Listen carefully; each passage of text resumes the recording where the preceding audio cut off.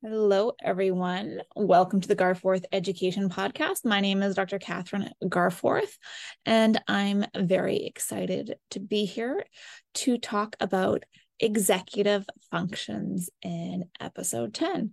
Now, executive functions just happen to be one of my favorite topics at the moment because I think they really give us a deeper understanding of ways that we can support an individual who is struggling. And now that individual can be anyone. It could be your parents, it could be a child, a friend. Recognizing that executive functions play such an influential role in day-to-day living helps us understand other people's behavior and our own behavior, as well as what we can do to support them in these situations. Now, before I do a deep dive into executive functions, I usually like to give people, a couple ideas of what it might look like. So, can you think of someone that struggles to remember what they read, or maybe you are reading something, but you're not really paying attention and you can't remember what you just read? You know, you read the words, but it's just not there. Or what about when it's difficult completing instructions that have multiple steps? This could be when, someone's giving you, okay, first I want you to turn left to the stoplight, and then you drive to this road, turn right. And the more instructions that you are given, the more difficult it is, especially if you are trying to drive doing this in an unfamiliar area. And maybe it's hard driving because there's a lot of drivers on the road. Some of them might be defensive and it might be rush hour. These are activities that are actually quite taxing on our executive functions. Other things are, students who struggle to answer word problems in their textbooks, or in mathematics, or if you are a teacher, having students talking out of turn, or maybe they raise their hand and blurt out the answer, or by the time that you get them to them, they forgot what they're going to say. Other areas are individuals who struggle organizing things when it comes to maybe their home, their office, their desk, or even getting steps organized for a project.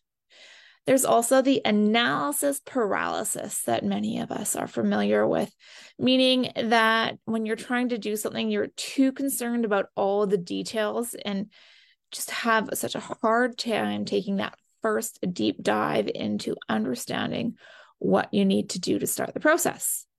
Individuals who struggle with executive functions do struggle to also control their emotions and their behavior because the skills that they need to control them are not working in the moment. Can also mean that an individual is time blind and they are absolutely oblivious to how much time is going by because it's not something that they're able to actively be aware of while paying attention to the task at hand. This particularly happens to people when they're in the zone of one of their favorite activities because they're just enjoying it so much and in the moment that the minutes on the clock just fly by. And there are also the individuals that, try as they may, they can't figure out a way to create a plan and follow through with it. As I mentioned, if any of these sound familiar, it's recognizing that these are individuals who are struggling with executive functions, whether it's in the moment or generally speaking.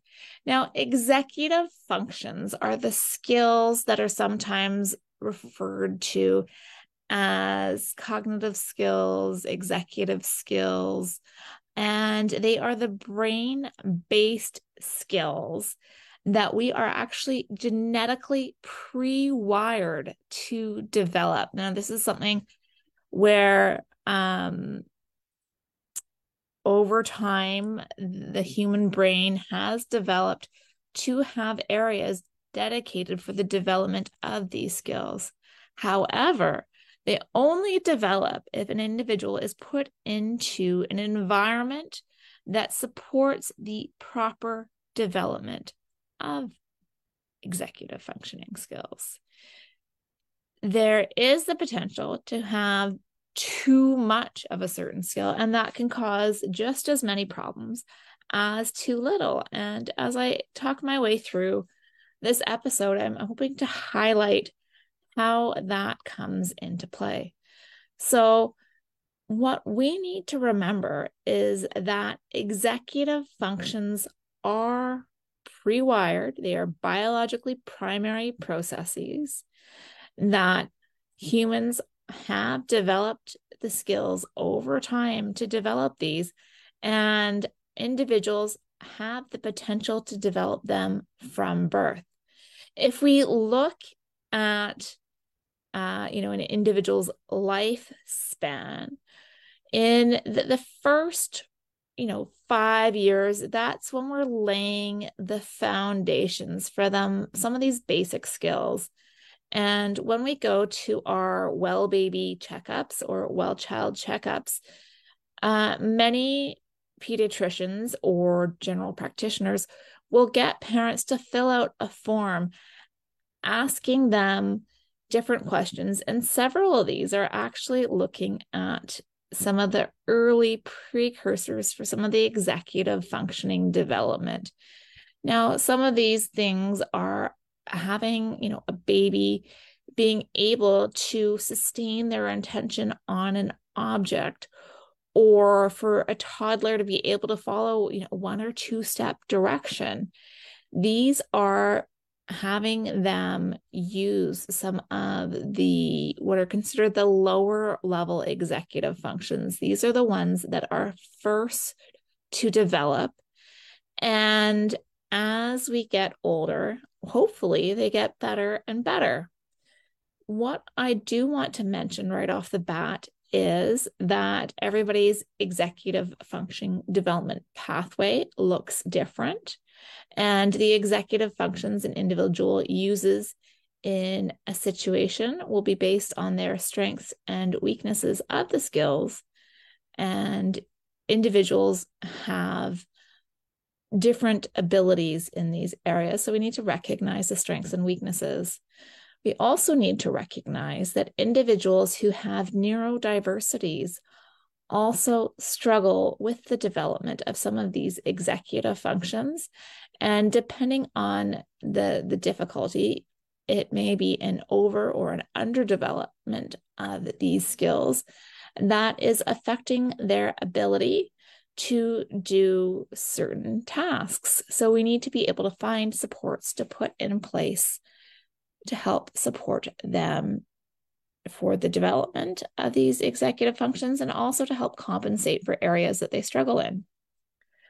So the development of executive functions is crucial for daily life because it plays a big role in our ability to be successful in several of life's activities, such as, succeeding at school, being ready for different situations, having positive social relationships, being able to live healthily, and have a good emotional state of mind, or having a good sense of well-being.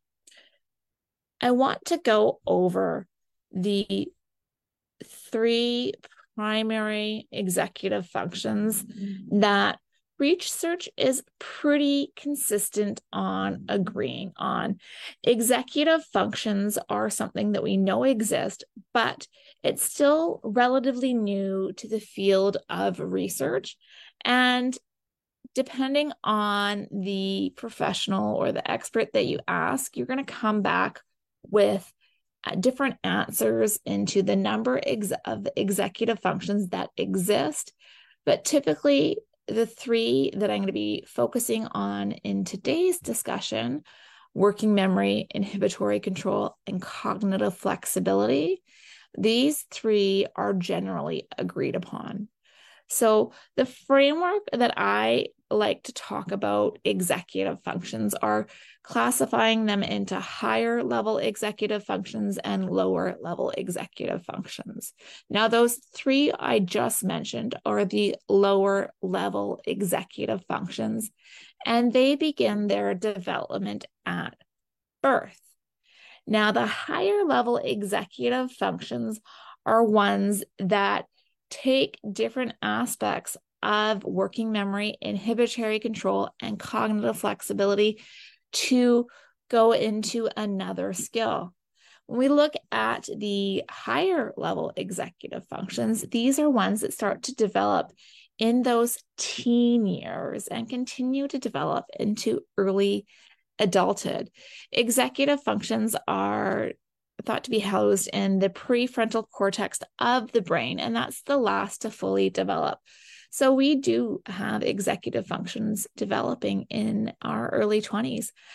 And unfortunately, these are skills that start to lessen over time. And as individuals get older, when we start to see dementia and other issues come into play, that's when we start to lose some of them. So let's take a closer look at each of these lower level executive functions. The first one being working memory. Now, working memory is not short-term memory and it's not long-term memory. It's the place that's in between that allows us to take information and use it. It kind of acts like our brain's mental scratch pad so that we can use information in the moment and not worry about having to remember it long term. But it also is that store that as we're reading information or as we're learning information, we take it, we manipulate it, and decide how to store it in our long-term memory if it's important and needed. So some practical examples of using working memory would be when you are looking at a phone number and dialing it, or whether you are trying to copy something off a blackboard, or as you're reading, consolidating the information that you've meant and taking it from what you know or what you've just learned to what you are learning. Working memory does require support from inhibitory control so that we can make sure that we're holding on to the most relevant information at the time that we are needing it, and that we are able to let it go when we don't need it anymore. We need to recognize that working memory has a finite capacity. It's not unlimited. Now, with younger individuals, they can only hold on to one or two things at a time. And as we get older and in those teenage years, the ability is expanded. And in a typical adult range could be anywhere from 3 to 7 pieces of information that can be held in working memory at one time. Now, unfortunately, it's very hard to work to improve working memory. You kind of have what you have, and you can use strategies to try and help support holding that information in your mind by actively using it. But you need to recognize that it's not going to drastically change once you're an adult. Unfortunately, it's going to get lesser. But when I think about working memory, I like to think about the slots, and you only have so many slots available. Now, the more familiar you are with material, the easier it is to remember. And there's no coincidence that phone numbers were originally, or more recently, 7 digits. So you had 7 digits to dial. But now with the increase in popularity of cellular phones, we've added an additional 3 digits. So it's 10-digit dialing, at least in North America. And that's because it was easy for us, or easy for us to remember it. And, the chunking that we do when we say a phone number, for example, 778, 778, 7788, the way that is said can help chunk it. Now, that inhibitory control really helps support us, but we also need to recognize that individuals who struggle with it maybe be focusing on the wrong pieces of information and struggling to hold on the important facts. When we are working with younger individuals, they are typically going to go to what's important to them, not necessarily what's important to the moment. So recognizing and teaching them how to highlight. Now, this can be done with scaffolding and trying to support them during their development of working memory. There are individuals who are neurodiverse who do have cognitive impairments and their working memory is affected. Now, this can range from anything from individuals with ADHD who just aren't able to hold the pieces of memory and pieces of information in their memory because they get distracted, or individuals who have cognitive impairments and it's just not something that they can do. Now, there are different types of working memory depending on who you speak to. For some people, it's easier to remember numbers than words, or pictures than words, words than letters. This is all information that we need to consider when we are working with individuals. And that's why it is very important to have multiple things available. So when you are working in a classroom, not just giving the instructions orally, you also make sure that they're written down so that individuals who struggle with working memory have the ability to go back and refer to them in the future. Working memory, along with its partner, inhibitory control, are the ones that form the basis of our other executive functions. Inhibitory control allows us to control our thoughts, feelings, emotion, and attention. Now, sometimes this is referred to as cognitive control, and it requires working memory for us to maintain our goal in mind, remember directions, and knowing what we are trying to not pay attention to. So this could be when you are walking down the street, making sure that you're paying attention to the route you're supposed to follow, instead of looking at the birds fly by and the car that are driving, the noises. It allows you to filter those out and focus on the task at hand. Now, inhibitory control is one that individuals with ADHD struggle with. They have a very difficult time controlling the urge or the ability to do something. Now, if it's an individual with ADHD, hyperactive, inattentive presentation, then it is someone who is struggling to control their movement as well as their focus. There are individuals that have the ADHD primarily hyperactive presentation. So it's very hard for them to sit still, but they have an easier time controlling their thoughts. Whereas the ones who are predominantly inattentive, they can sit still, but it's paying attention that's more difficult.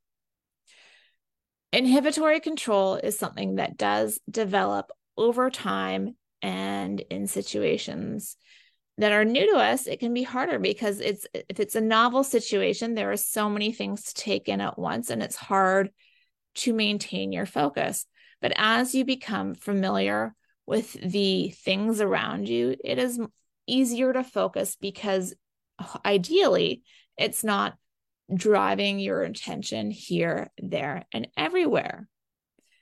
When we are doing work, whether it's at school or in the office, it means that we're able to focus on the task at hand and use the information that we need to to complete the task that we are working towards.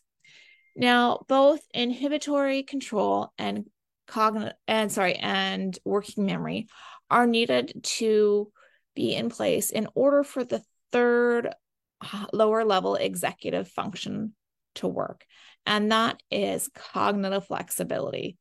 It's what allows you to shift between different tasks, consider different perspectives, and adapt to changing demands.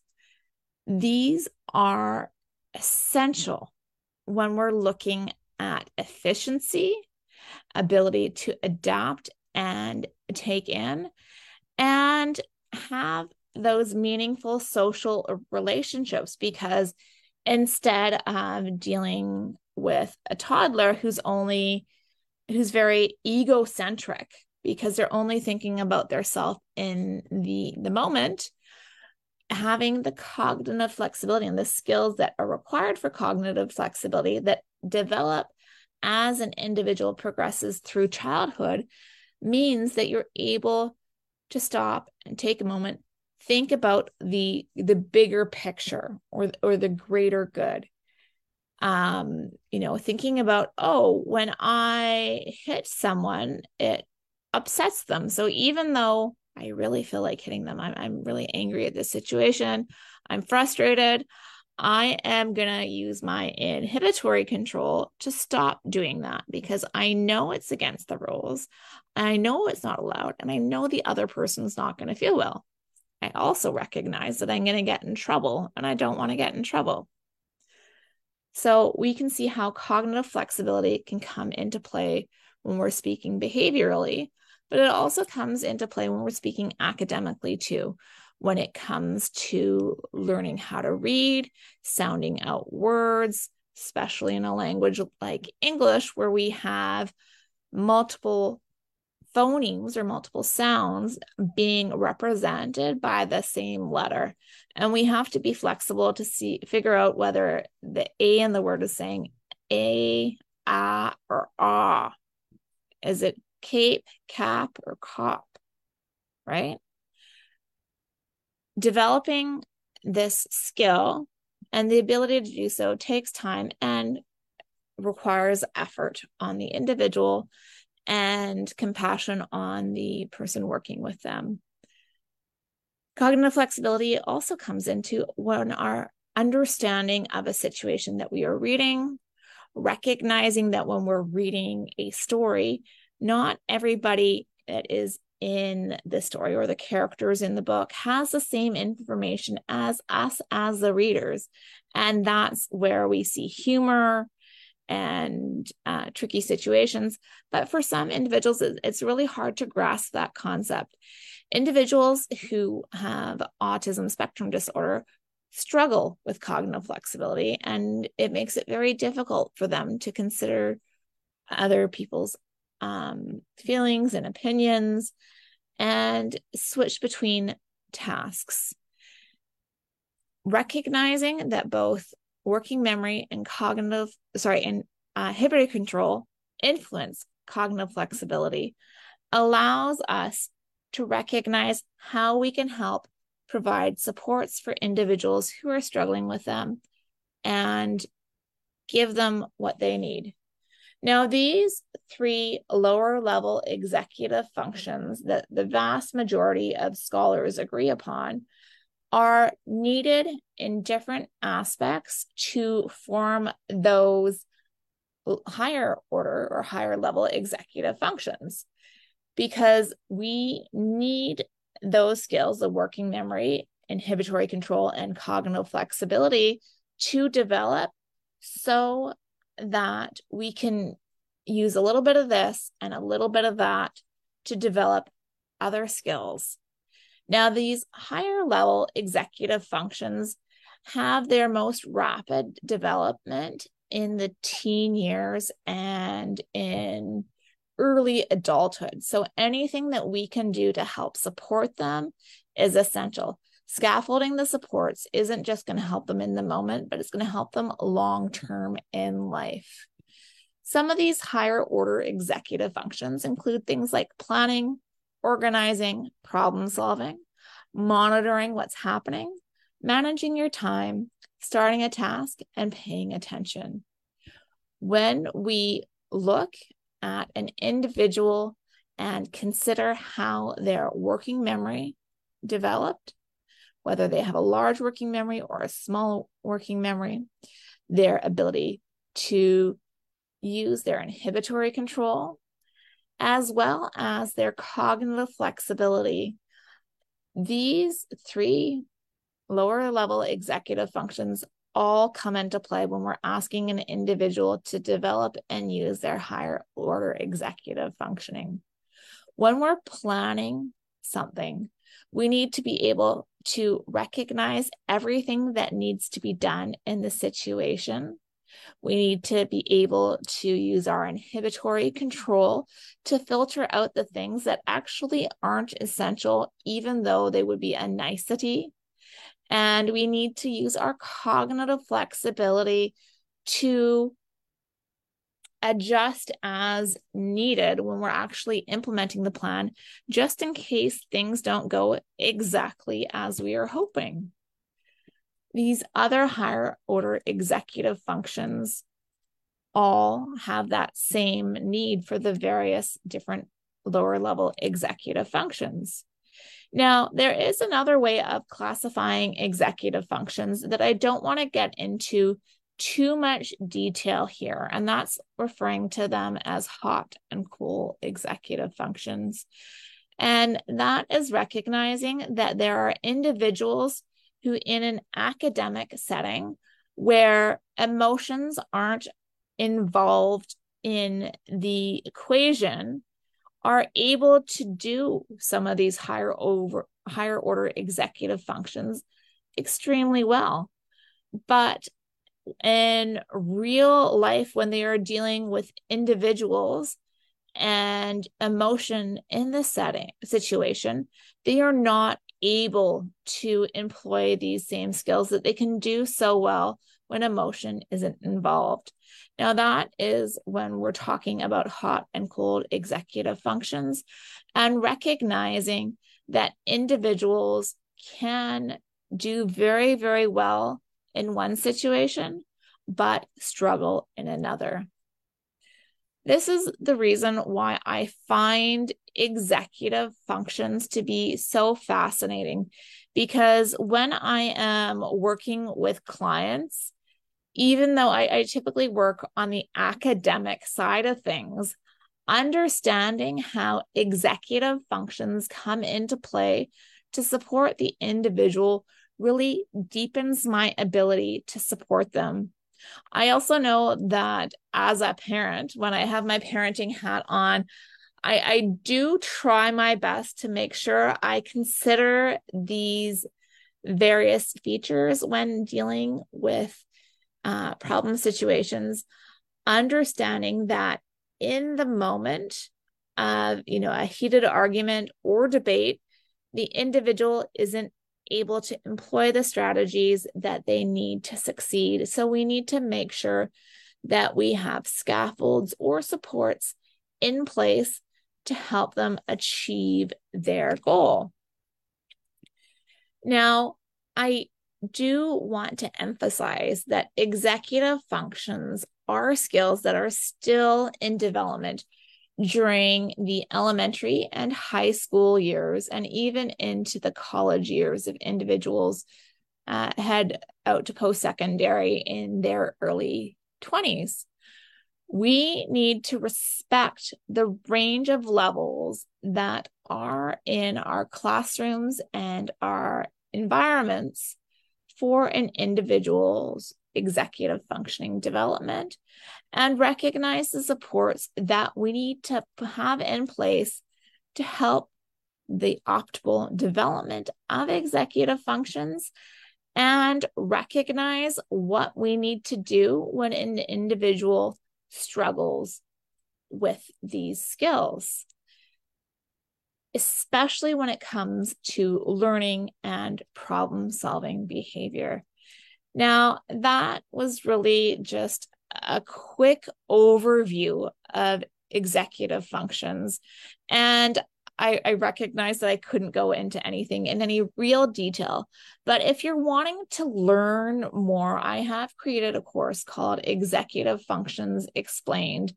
And it does go into executive functions, the research, and what you can do in practice in more detail. I spend more time looking at each of the lower level executive functions, as well as discussing higher order executive functions and the supports and scaffolds that we can put into place to support individuals who struggle with executive function.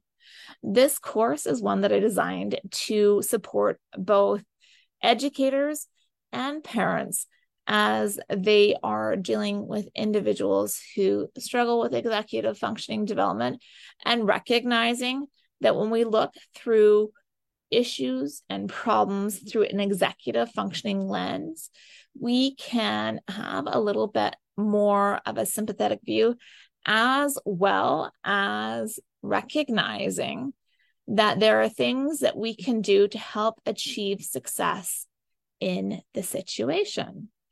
Thank you for joining me today, and please make sure you take the time to follow Garforth Education on social media.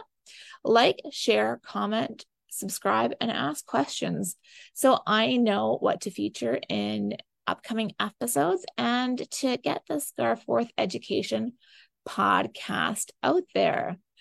Next week on December 4th, I am going to be doing the live recording of episode 11, which is discussing how reading isn't a one-size-fits-all model.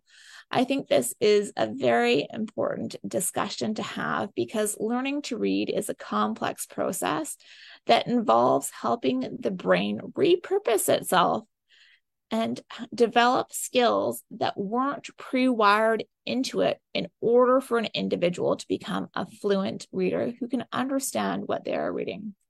The focus of the episode is discussing how we can teach using differentiated instruction in a classroom in order to make sure that all the students are getting their educational needs met and moving away from that one-size-fits-all approach to teaching reading.